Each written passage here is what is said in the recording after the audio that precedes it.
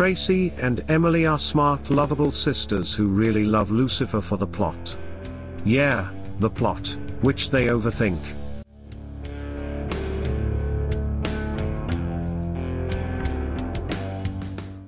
I'm here with my sister, Emily Guy Birkin. She does not use a hyphen.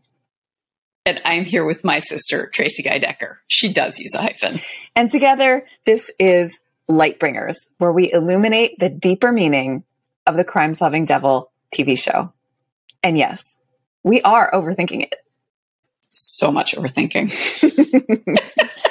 I'm really excited for today's episode. We are breaking into, I started to say the best season, but actually I don't want to say that. Just a really good season. We're starting season 4. Great season. So today, is it your favorite? Seasons 2 and 4 are my favorite, and I think part of why I like season 4 is that it's a lean, mean 10-episode machine. You know, it gets in, it gets the job done. All right. So starts off with 401 and 402.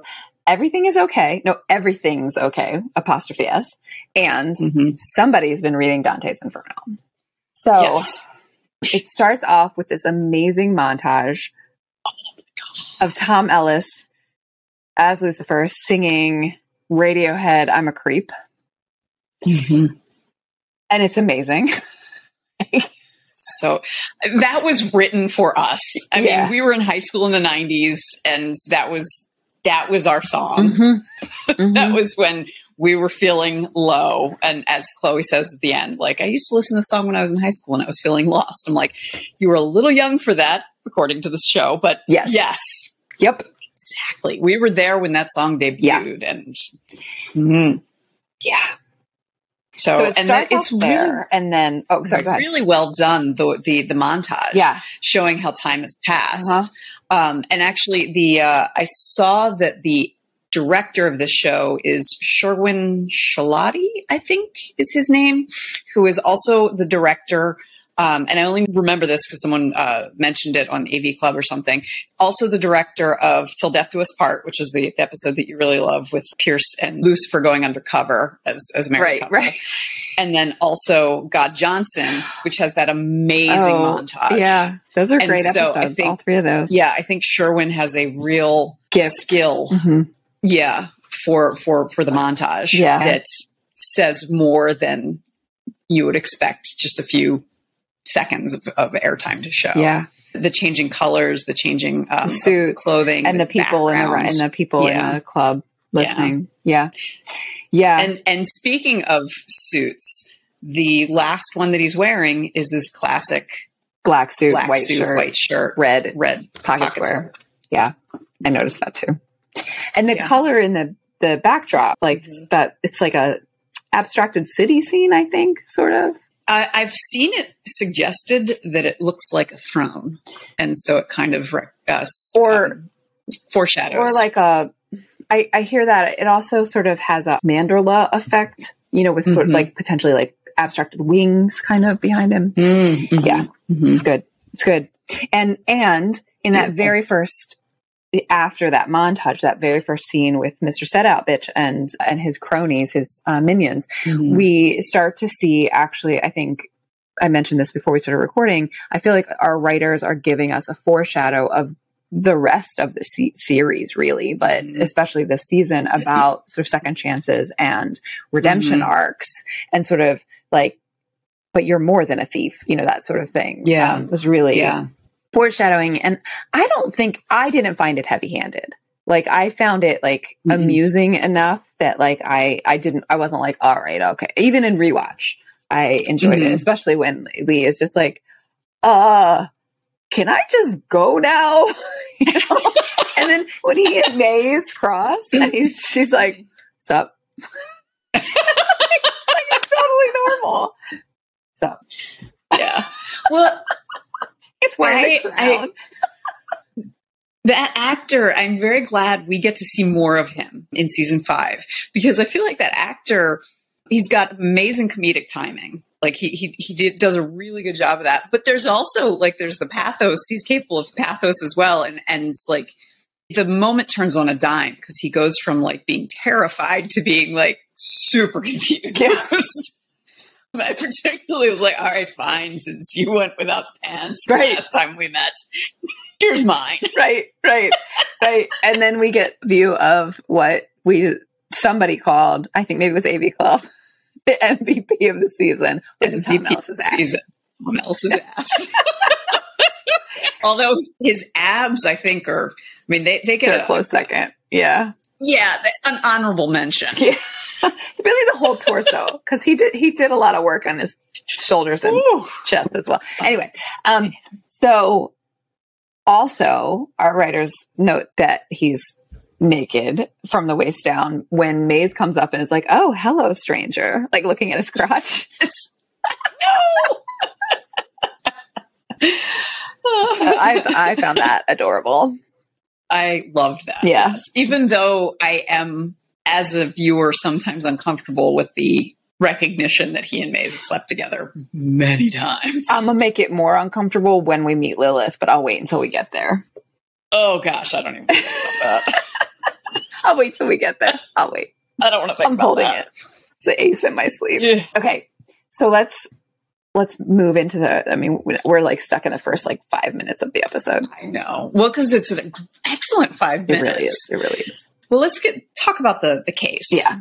So something that I have been rethinking and overthinking as we've been doing this project is consistently people will say that the case of the week is the weakest part of the show. And I don't think that's wrong. And we've talked about the fact that it's a procedural, which is, such a common way to tell stories to the point where, like, when you first were reading, like, criticism, you're like, well, why wouldn't it be a procedural? What else would it be? Right. Mm-hmm. As if that's the only vehicle we have. Yeah. But I have been thinking lately about the creative challenge that the showrunners have given themselves of making sure that the case of the week always ties back to the characters. Mm-hmm. And sometimes that works well, and sometimes it works less well. But I was thinking about it a lot in terms of this case. And I think in part because by the time I got to season 4, the first time I watched it, I was like, I went from, I was watching 1 or 2 episodes a night to like, all right, I'm clearing my schedule. Mm-hmm. And so I was not seeing the parallels as much because I was watching it so like popcorn, just like consuming it. Mm-hmm. Yeah. I mean, I unhinged my jaw and swallowed the episodes. Right. And I'm thinking about both just from the creative side, like how cool that is that the writers did that and created something that allowed them to tell these stories, anchoring it on something that was going to get greenlit by Fox and then saved on Netflix. But then also being able to tell these really interesting stories about the human condition using crime as the central metaphor. I still think that it could have been cool without that. But considering the box they were in, I appreciate what they've done with it. And then especially within this episode, the case is about a second chance. Right. Okay. So Bob the Knob. Got to have a second chance, right. have a different life from who he had been. And he slipped up. Glenn, the other honey. Purveyor. Purveyor, apiary, I don't know. Beekeeper. Bee guy. Beekeeper. Did not deserve to be beaten with a bag of doorknobs. Who does that? Who does that? Yeah. Did not deserve that. But that doesn't mean that Bob the Knob deserved to die. Right. Or that, his wife would feel differently about him. I mean, I can't imagine she would be furious at him, but she wouldn't want him out of her life, Maybe. And she didn't. She didn't get a chance. I found that like really interesting because as we're talking about second chances, and at one point even Lucifer's like, well, he's trying. And this is more than you're doing. Up.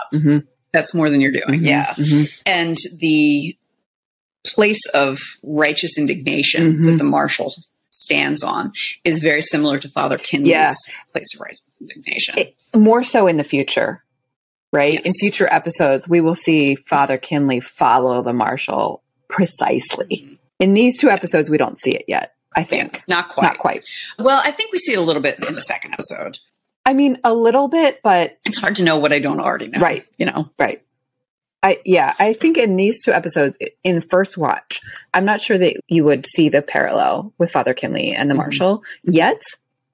It definitely gets there in future episodes in this season. Yeah. Yeah. And, you know, all we know about Father Kinley in this first episode is that he and Chloe know each other.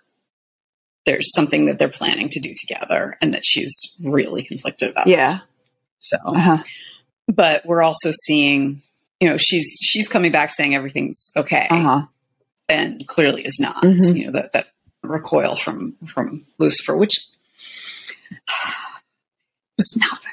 Agreed. It was terrible. It was really a terrible recoil. It was like, yeah, agreed. You know, I'm not a huge Germ fan.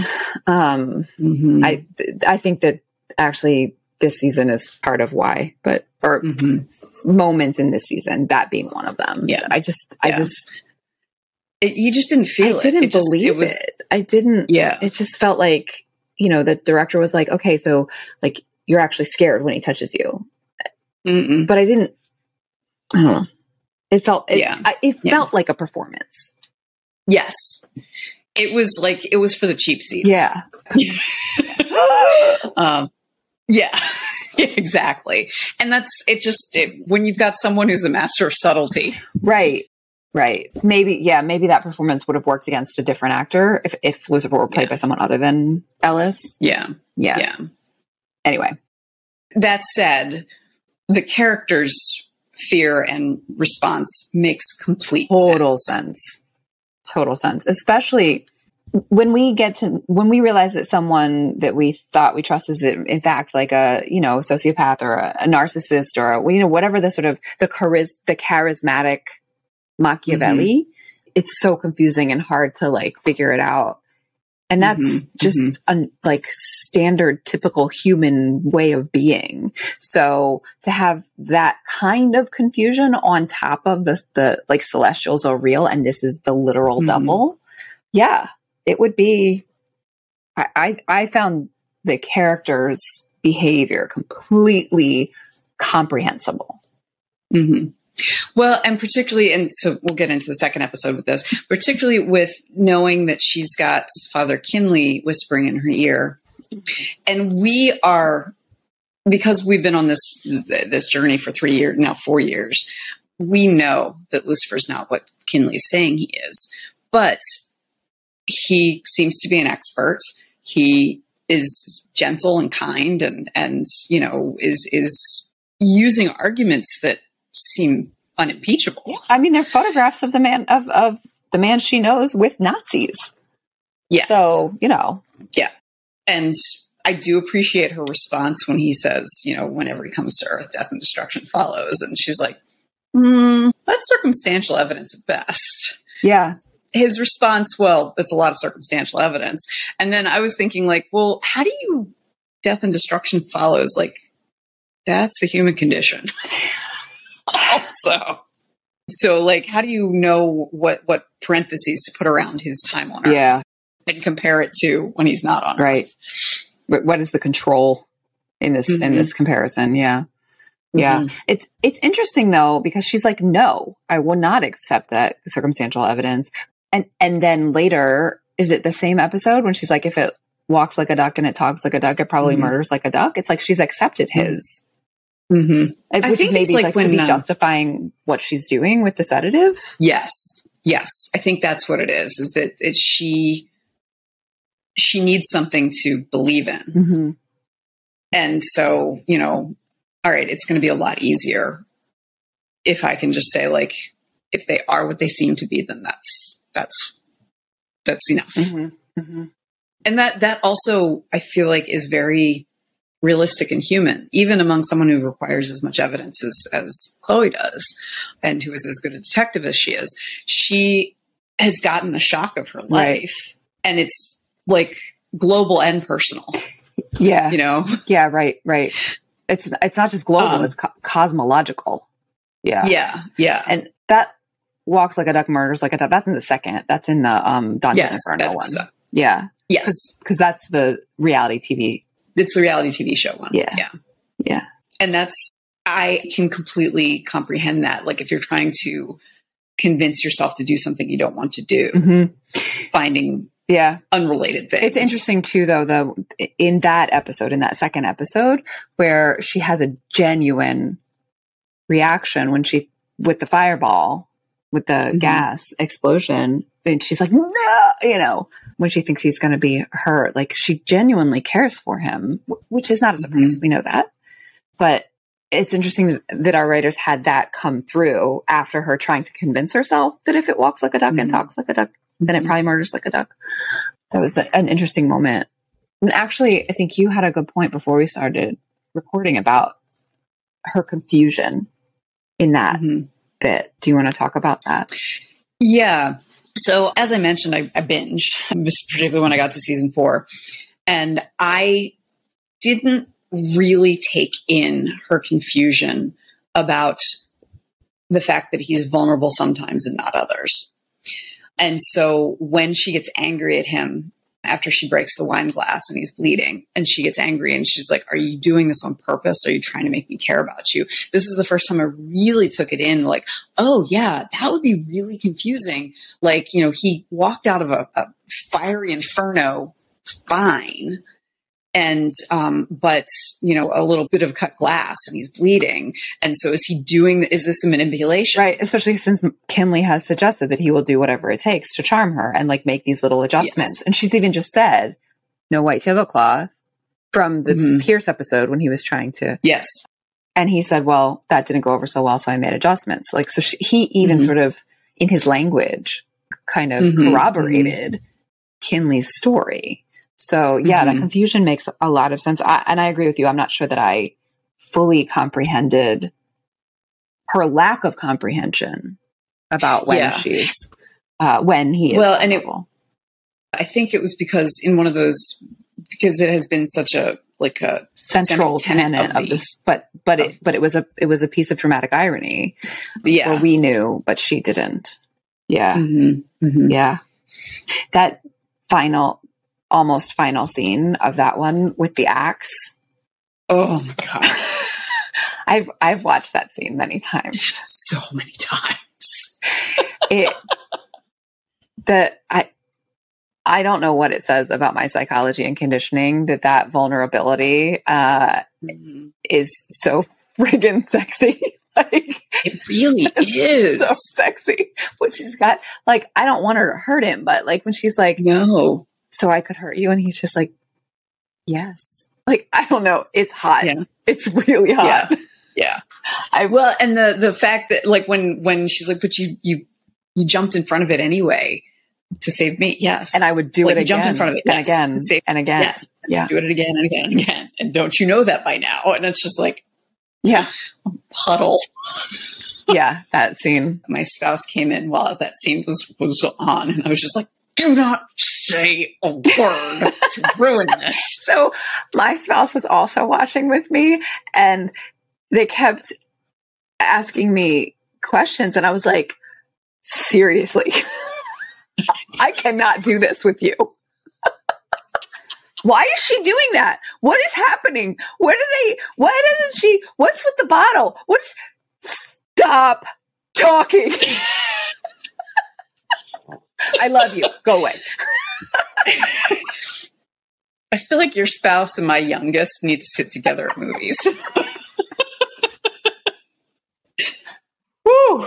And I think those moments are part of why we have such affection for season 4, because, it's not just that there's that moment, which is just hot, which is, again, right. Weird. I don't want, I'm not going to lay down on the couch with Linda. With my therapist. Yeah, I will. But not here. But there's that. And then there's also the dawning realization on Chloe's part of who he is and what he has done for her over all which of she this never time. fully understands. She never really understood. I don't think she even does, even through season 6. Yeah. I don't think she ever fully understands, when he died and went to hell to get the all of the things, and the deal he made when Malcolm killed him, and like so many things. I don't think she ever fully. I mean, I don't know. Anyway, but this is the first time she's starting to see it. Yeah. And then I think it's also interesting that this comes immediately after the first episode, the scene where he's keeping the car from getting away, which is like genuinely kind of terrifying because he's doing something that is humanly impossible. Humanly impossible. And like roaring, and, you know, now she knows who he is and what he is. And so the contrast between the vulnerability of having that axe against his chest versus like, you know, his hole in his hand, but he's still able to hold onto an SUV. Which is another one of those moments where like the writers just seem to like whatever serves if he has superhuman strength when she's around or not. Yeah. Anyway, I mean, if he self-actualizes, I guess I can sort of, you know, he needed it in that moment. And so he self-actualized the strength in that moment. Yeah. Yeah. He must also heal very quickly because he had a hole in his hand. Like you could look through it. They showed us that. They showed him look through it. Yeah. Oh, speaking of, actually, it's almost like our writers were retroactively listening to whatever in the future, because our last episode, we talked about like, why aren't there exit wounds? And like the bullets in his waistband, there weren't. Yes. We saw that there were bullet holes in the back of his shirt, but the front of his shirt was fine. So yeah. So thanks, he was walking around with bullets in his clothes. Yeah. We should have heard them go bing, bing, bing, bing, bing. Or they dissolve in his celestial body. But you know, no exit wounds. So yeah, I actually, because we had just talked about it in our last episode, I noticed that specifically. Also, when Amenadiel is at the coffee shop and he like sidles up next to somebody, is that Ildy? You know who that is? That was Ildy, right? That's Ildy. I was like, I think that's Ildy. Hi, Ildy. If you ever see this, we love you. I actually want to talk real quick about, it's so on the nose, but it's perfect in the same way that I feel like him singing Creep is so on the nose and yet perfect. That he put on 90s jams for her because he knows that's her favorite music, and Poison. That girl. And it's so like, amazing. And I love that song. I love that song.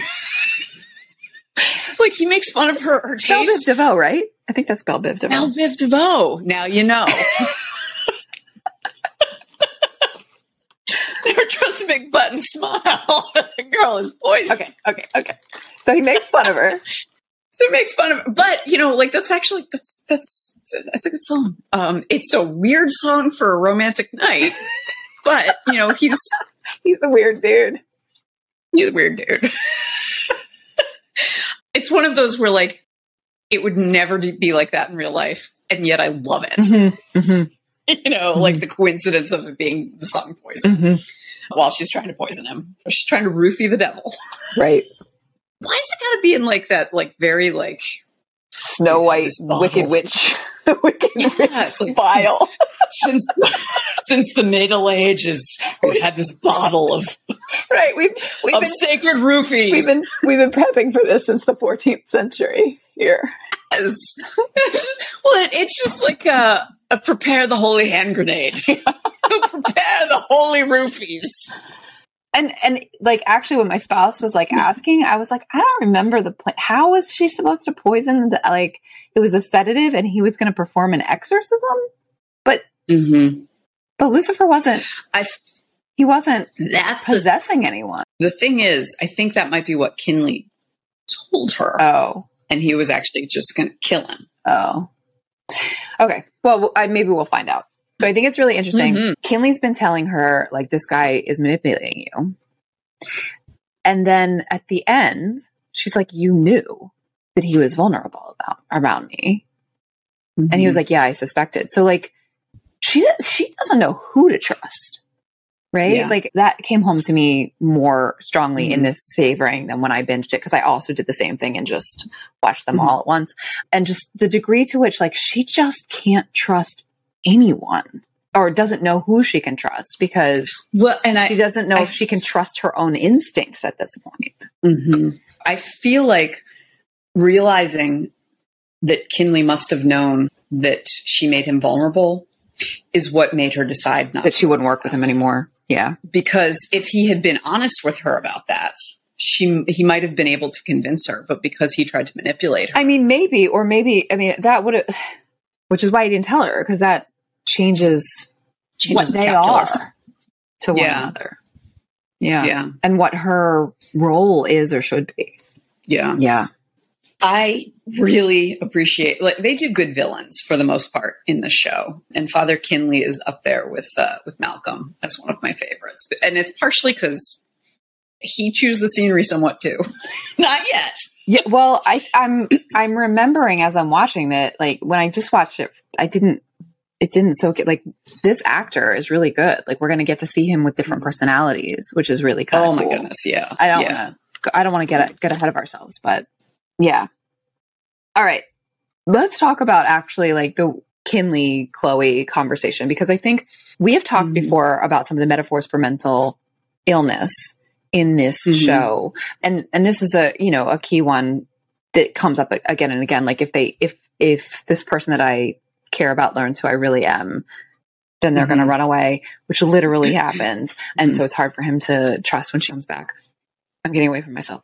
I want to talk about the fact that with that in the background, this conversation that Kinley and Chloe are having, where Chloe's like, no, you don't know him like I know him, is a little potentially problematic, right? Because it's sort of the way that abused people, especially women, talk about their abusers, right? That sort of apologia for abusers. Like, you just don't know him the way that I know him. Like that's like that's a common way that the abused talk about their abusers when they are in that sort of codependent kind of a relationship.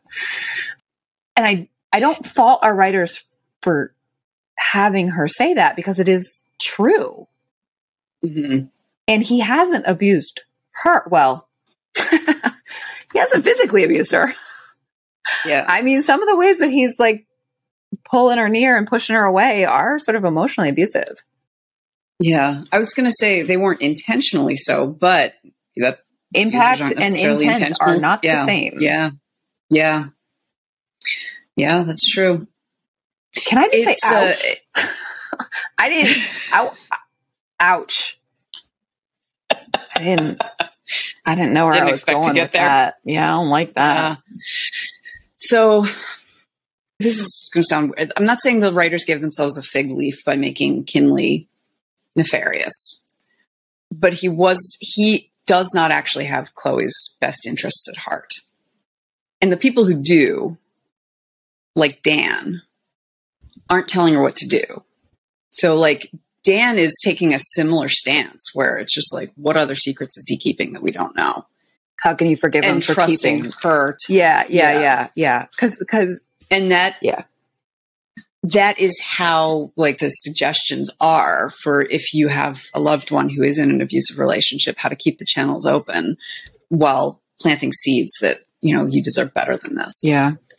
Although like the show makes it clear that Dan is also wrong. Well, right. Dan is not particularly sympathetic right now. No, except that he is. I mean, that the moment, like when, if you view the whole context, he certainly is. He's been through a lot, and the people he relied on the most were absent. But you still just the actual, like, while he's on screen, I'm not like, oh, Dan, Well, like, and that's the moment between him and. I get it. It's just in the back of my head, I'm thinking he's lost someone who, whether or not it would have been true, he believed was the love of his life. And then his ex-wife, who was also a friend, and his daughter left for a month without saying anything. Well, we don't know if they said anything, but yeah. Yeah. Hastily, for sure. Hastily left. Yeah.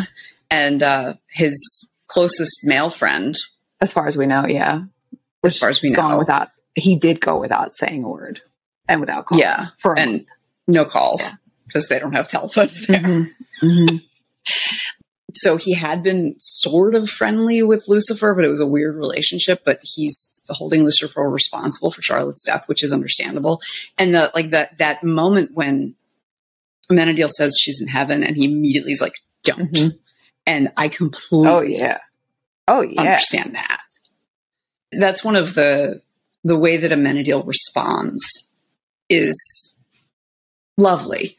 And Dan does get at least a moment of peace when he hugs him. He's like, you know what? I kind of believe you. That's meaningful. It's lovely and meaningful. And the thing that I'm thinking that's it's never brought up, but it just occurred to me. Like, you know, at one point, Kinley says to Chloe, "We can't do this without you." Prior to her learning that she makes Lucifer vulnerable, and I was thinking this time that at the end when she was leaving. Oh, mm-hmm. He said it. I think he said it again, but he said it because when she says, "I know," mm-hmm. and that's no. He says it to her twice. Oh, because he says we can't do this without you, or like we need you for this, or something like that. And I had this thought, like, might it occur to Chloe that, like, wouldn't it make sense to go talk to Ella since she is Catholic? She's already like that. She might be asking herself why Kinley didn't she's similarly close to Lucifer. I mean, not the same kind of closeness, but similarly close. Why aren't they asking Ella and kind of having that? But maybe that's, you know, extended universe. Yeah, yeah. And like it's obvious why he didn't, because it wouldn't be able to do what he wanted. Right, because he knew about the vulnerability thing. Yeah, the proximity to Chloe. I do want to talk about Linda May's Amenadiel. Well, Linda's pregnancy. Before we started recording, I was asking, I was just like, what's the timing here? Like, how far along could she be? Because it's been a while, it feels like, since they were together. Yeah, because Linda and May's made up a month ago. Yes. And Amenadiel's been gone. And Amenadiel, yeah. And they had stopped sleeping together by that point. So, yeah. Yeah, so she's probably like, I'm thinking she's like maybe 3 months. 8 weeks? I'm thinking more like 12. Okay. 10 to 12. She's of an age where if she's in perimenopause, like periods get irregular. Yeah. Yeah. Her reaction. And then when she tells Amenadiel and the woman is like, actually we're talking. We're kind of talking. And then she just sort of slides out. Oh, it was pretty awesome. Yeah. Love that. Yeah. Like, all right, that is too much for me. Amenadiel kind of searching for purpose on Earth. I appreciated that moment. In part because, like, I feel like that's a common thing for adults. Oh, yeah. In some ways. Yes. I don't know what I want to be when I grow up. It's 46 years old. I don't know what I want to be. Yeah. Yeah. You know, and all the people who like, oh, okay, you need me. Nope, don't need you. And not that I think that having a baby is a good way to give yourself purpose, but that was lovely, particularly because it was just two people who are excited and not lovers. Yeah. You know, it shows a cool way that co-parenting can work, which, you know, you don't often see. So I have an overthinking thing. Maybe this is fluff. I don't know. But Lucifer planned this like long opera, like chopper trip to San Francisco and bought a dress for her and everything. And then she was like, can we like postpone? And so the next day we see Ella say, I took my abuelita to the opera. Mm-hmm. Isn't her abuelita in Detroit? I know. I think her abuelita is in Detroit. I don't think she's in LA. Maybe her abuelita had come to visit and just happened to be in Los Angeles. I mean, or maybe Lucifer flew her in. I don't know. But like that just seemed like I had an overthinking moment there. I wondered that myself. Yeah. This is the start of, speaking of Ella, this is the start of her crisis of faith. Because of Charlotte's death. Because of Charlotte's death. Which is really understandable. But I also am wondering, like, considering the fact that she's raising bathtub chickens, had Bob the turtle who did get along with Margaret the chicken, and watched 27 seasons of Cabin in 2 weeks, like, how much time did she spend at church? Yeah. I'm thinking Speaking, there's this great line from 30 Rock when Salma Hayek says to Alec Baldwin's character, who used to be Catholic also, like, I hope you're not one of those convenient Catholics who only goes to church on Sundays. That's what I was reminded of. That's funny. So have we talked about all that we want to talk about? Just checking my notes. We did not talk about Chloe keeping Trixie from Maze. Oh, yes. I think we should talk about that. Mm-hmm. Which is because as a viewer, like the relationship between Trixie and Maze is just really satisfying. As a parent, I totally get why Chloe was not so excited to renew that. Yeah. Well, and everything hits different, like the knives, the like casual violence. Mm-hmm. It's like, I don't want my child around that. That's not okay. I mean, why was it okay though when she was just a normal human? When she was just a bounty hunter? Now that I know she's a demon, all this casual violence and casual sex is not okay. Fair. That is a fair assessment. Although there is a gentleness from Maze towards Trixie that you don't see from her towards anyone else. Her very first friend, besides Lucifer, who isn't a very good friend. Yeah. It's kind of a terrible friend. He gets better. But yeah. Although they did have that moment, like, are you still mad about me betraying you? That was like a month ago. Yeah. What am I, human? Yeah. No, of course not. I did appreciate that, where it's just like, it's water under the bridge. Yeah. Although, it's similarly, Trixie says to Maze, I couldn't stay angry at you. When Maze is like, I'm so sorry, and she's starting to cry, and Trixie's like, I know that, dummy.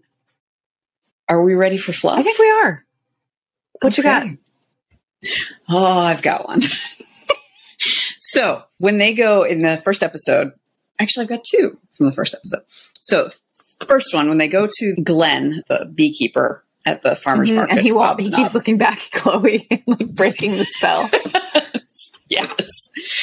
When he finally makes eye contact, he's like, Glenda. And he puts his hair behind his ears. Hair behind his ears.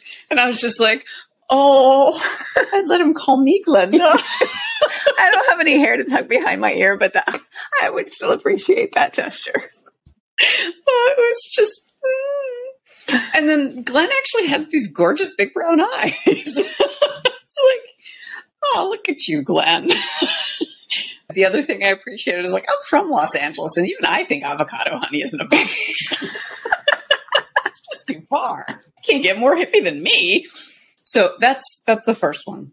The second one, I think of Lucifer and The Good Place as being in conversation with each other. And we've talked about this a little bit before, but I feel like the title of the first episode, Everything's Okay. Now, they do titles, some of them are winks to fans, and this is the first episode after the #SaveLucifer campaign succeeded. So part of this, I think, is the showrunners saying, everything is okay. We're on Netflix now. So I think that was part of it. But it also is a kind of reflection of when Eleanor wakes up in The Good Place, she's across from a sign that says everything is fine. Right. And then later on it says everything is great. And so I feel like this is also an intentional nod to the ways in which The Good Place also talks about the afterlife and what it means to be good and what it means to have second chances. And so I find that really, really interesting. And my goodness, if Ildy and Joe and Michael Schur were on a podcast together, awesome. I would listen to the hell out of that. Yeah, me too. That would be awesome. But maybe, and oh gosh, it would be so good. Because there'd be so much interesting maybe the fella, stuff in there. What was his name? The director of this first? Oh, Sherwin. Yeah. Shalati. Yeah. That'd be pretty great. Oh man. All right. So my one little piece of fluff, my spouse actually noticed it when they are on that bridge right before that recoil that was very performative. There's a duck walking the other direction, on the bridge. They're walking and this little duck just walking in the other direction. And then when they zoom out, it's gone. Like, I guess I don't know if it was multiple takes or the duck just moved along, but just really funny that duck is there. And then in the next episode, it walks like a duck and it quacks like a duck. I don't know. I just was thinking about ducks. That's a little piece. I understand by the horse. Stand by the horse. I still don't understand by the horse. Yeah. I still don't understand by a duck. Right. By a duck. Yeah. Yeah. Anyway, that was just like a little piece of like continuity. They were like, leave it in. Leave in the duck. For people paying attention. Now I'm going to have to go back. Yeah. Why? It's watch a little, for it or it might have been a goose. It was a little waddling little waterfowl. I don't know if you know the duck song. Like, waddle, waddle, waddle. It's a duck who keeps going to the lemonade stand asking for grapes. I don't know that song. The duck's kind of a sociopath. I don't know that song. He keeps asking for grapes, and the guy's like, I sell lemonade, and finally takes him to the grocery store to buy him grapes. And the duck says, do you think they have any lemonade here? That's it's my kids introduced me to it. It's pretty funny. I figured that. Well, my spouse is really into duck-related music. This and the DuckTales theme song. That's just on constant. DuckTales, Darkwing Duck is on Disney Plus now. And I was like, Darkwing Duck is on Disney Plus. I was Darkwing Duck. And I was like singing the thing, when there's trouble, you call DW. The very first episode has disturbing misogyny in it. Oh, like, oh no, you can't go home again. Never go home again. Don't watch Darkwing Duck on Disney Plus. Or skip the first episode, I guess. Whoa, we are so overthinking it. We're like in a whole other universe. I'm calling it. Oh, actually, I gotta go. I have a haircut appointment. Oh, go get your haircut. Make sure they put your hair. I will. Here tenderly. Maybe not. See you next week. I'll see you next week. Our theme song is Feral Angel Waltz by Kevin MacLeod from Incompetech.com. Licensed under Creative Commons by Attribution 4.0 license. Visit the show notes for the URL. I am an artificially generated voice, powered by Narrakeep.com. Lucifer is a Warner Brothers production that first aired on Fox and then Netflix. Tracy and Emily are not affiliated with Fox, Netflix, nor WB. If you liked this episode, subscribe to keep overthinking with them, and visit the show notes for other ways to connect.